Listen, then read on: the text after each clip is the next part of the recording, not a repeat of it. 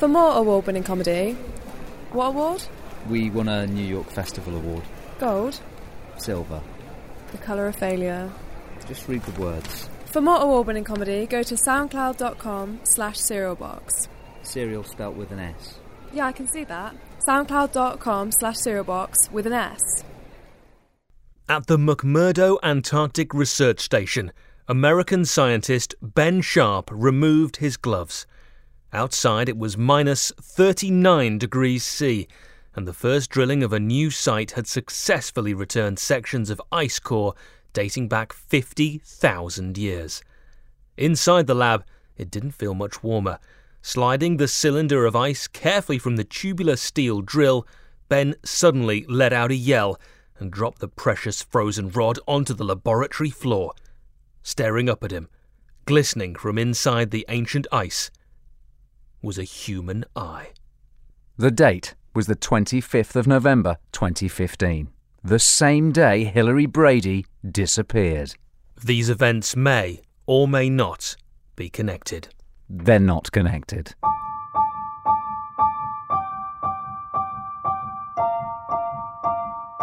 Previously on Serial Box. No one's seen Hillary in a while. Hillary, it's me, Hal, open! My cousin used to work down the county courthouse, and I can tell you for a fact, when Hillary was due to be there, nowhere to be seen. This all points to a kidnapping. From This British Life and WD-40 Luton, this is Serial Box, one story told week by week. I'm Sim. And I'm Hal. For several months, I've spent every waking day trying to solve the mystery of the disappearance of Hillary Brady. We begin this week's Serial Box in Wales. How did we get here? The simple matter of a dead crow, a break-in, and a fridge door. My preliminary investigations into Hillary Brady's disappearance from Sandy Springs met with hostility from suspiciously tight-lipped neighbours. It was clear that Hillary was a woman no one wanted found. There was a failed court appearance. A fugitive on the run. The mysterious calling card of a dead crow on her front step. An obvious warning. And the postcard on the fridge. Which I found after breaking in. The clue led us to Wales.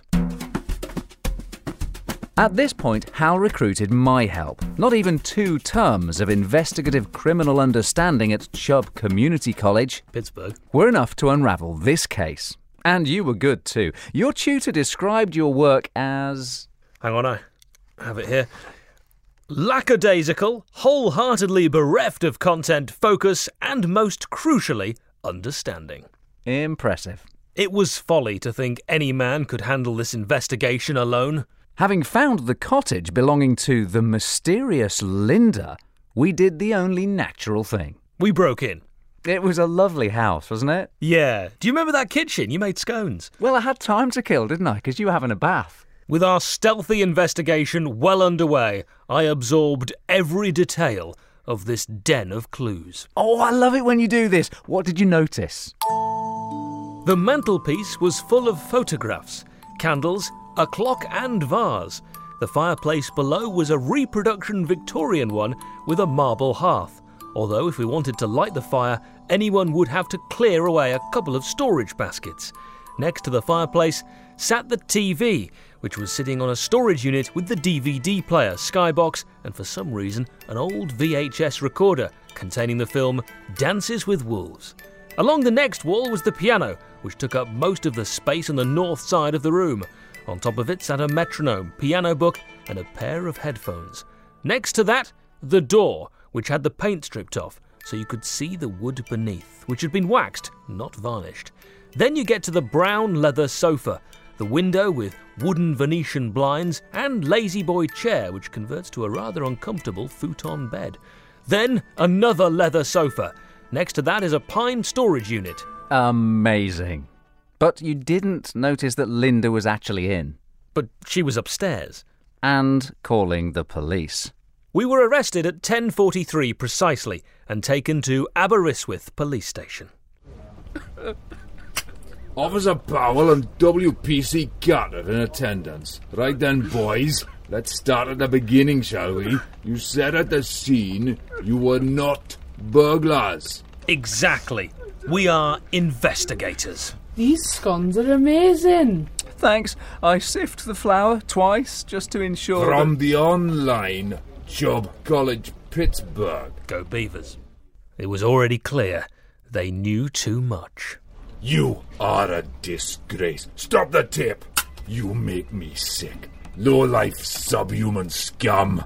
If you were on fire, I'd grab a stick and a bag of marshmallows. You hideous massive cunt. I remember this from our second semester. You must be good cop. Something here didn't ring true. How had they found us so quickly? Who were they working for? How much did they know? How long had they been tailing us? Were they even real police officers?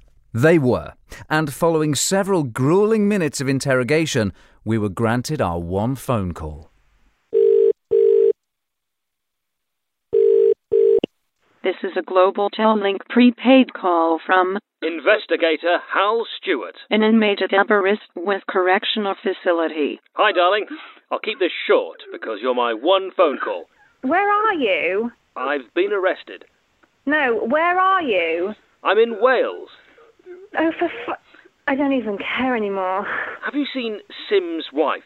He used his one call only to get a voicemail. Oh, yeah, she's with me. Helping me lift heavy furniture. Sounds reasonable. Now, I need to borrow some more money. After paying a not inconsiderable fine, we were released. But it seemed our investigation was over. Our leads had run dry. But all was not lost. The police had missed two crucial things. And they call this justice. Before our suspiciously hasty and unnecessarily heavy-handed arrest, bordering on a war crime, I had skillfully written a note for the mysterious Linda. It read, Mysterious Linda, I am a dear friend of Hilary Brady and am worried. Hilary's safety is in peril. If you know anything at all that can help, simply email me at _/HAL463B-colossus_dial_up.info.org. It was that simple. .uk. The second vital clue missed by the bungling cops was a game changer. In Linda's living room, sitting in plain sight, at the bottom of a locked drawer, in a locked bureau, was a passport. An expired passport from the mid-90s, with the telltale hallmark of its corner sliced off. Its pages told a story of global travel to the world's most exotic locations. Rotterdam, Bremerhaven, Hull. But its all-important back page, containing the necessary information about its owner, had been damaged. These pages are singed, as if it was left on a hot hob or fireplace. That's Gunter Hecking, flammable pyrotechnical combustologist. He sells fireworks. The photograph in the passport was entirely unrecognisable, but one thing was as clear as the midnight mist enveloping a blood moon. The passport owner's name. Hal was holding a passport that had once belonged to one Hilary Brady. And its pages gave up one last vital message from the past. In 1995, Hilary had visited China.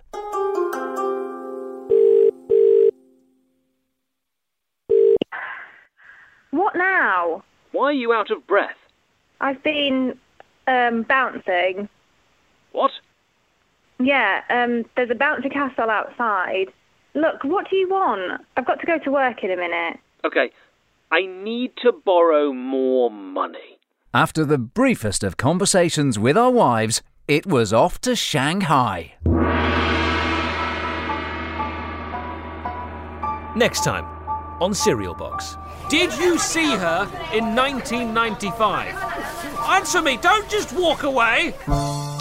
I'm surprised your wife lent you the money for this trip. I tell you where you find Emily. Hilary. Yes, her too. Finally, we had a solid lead.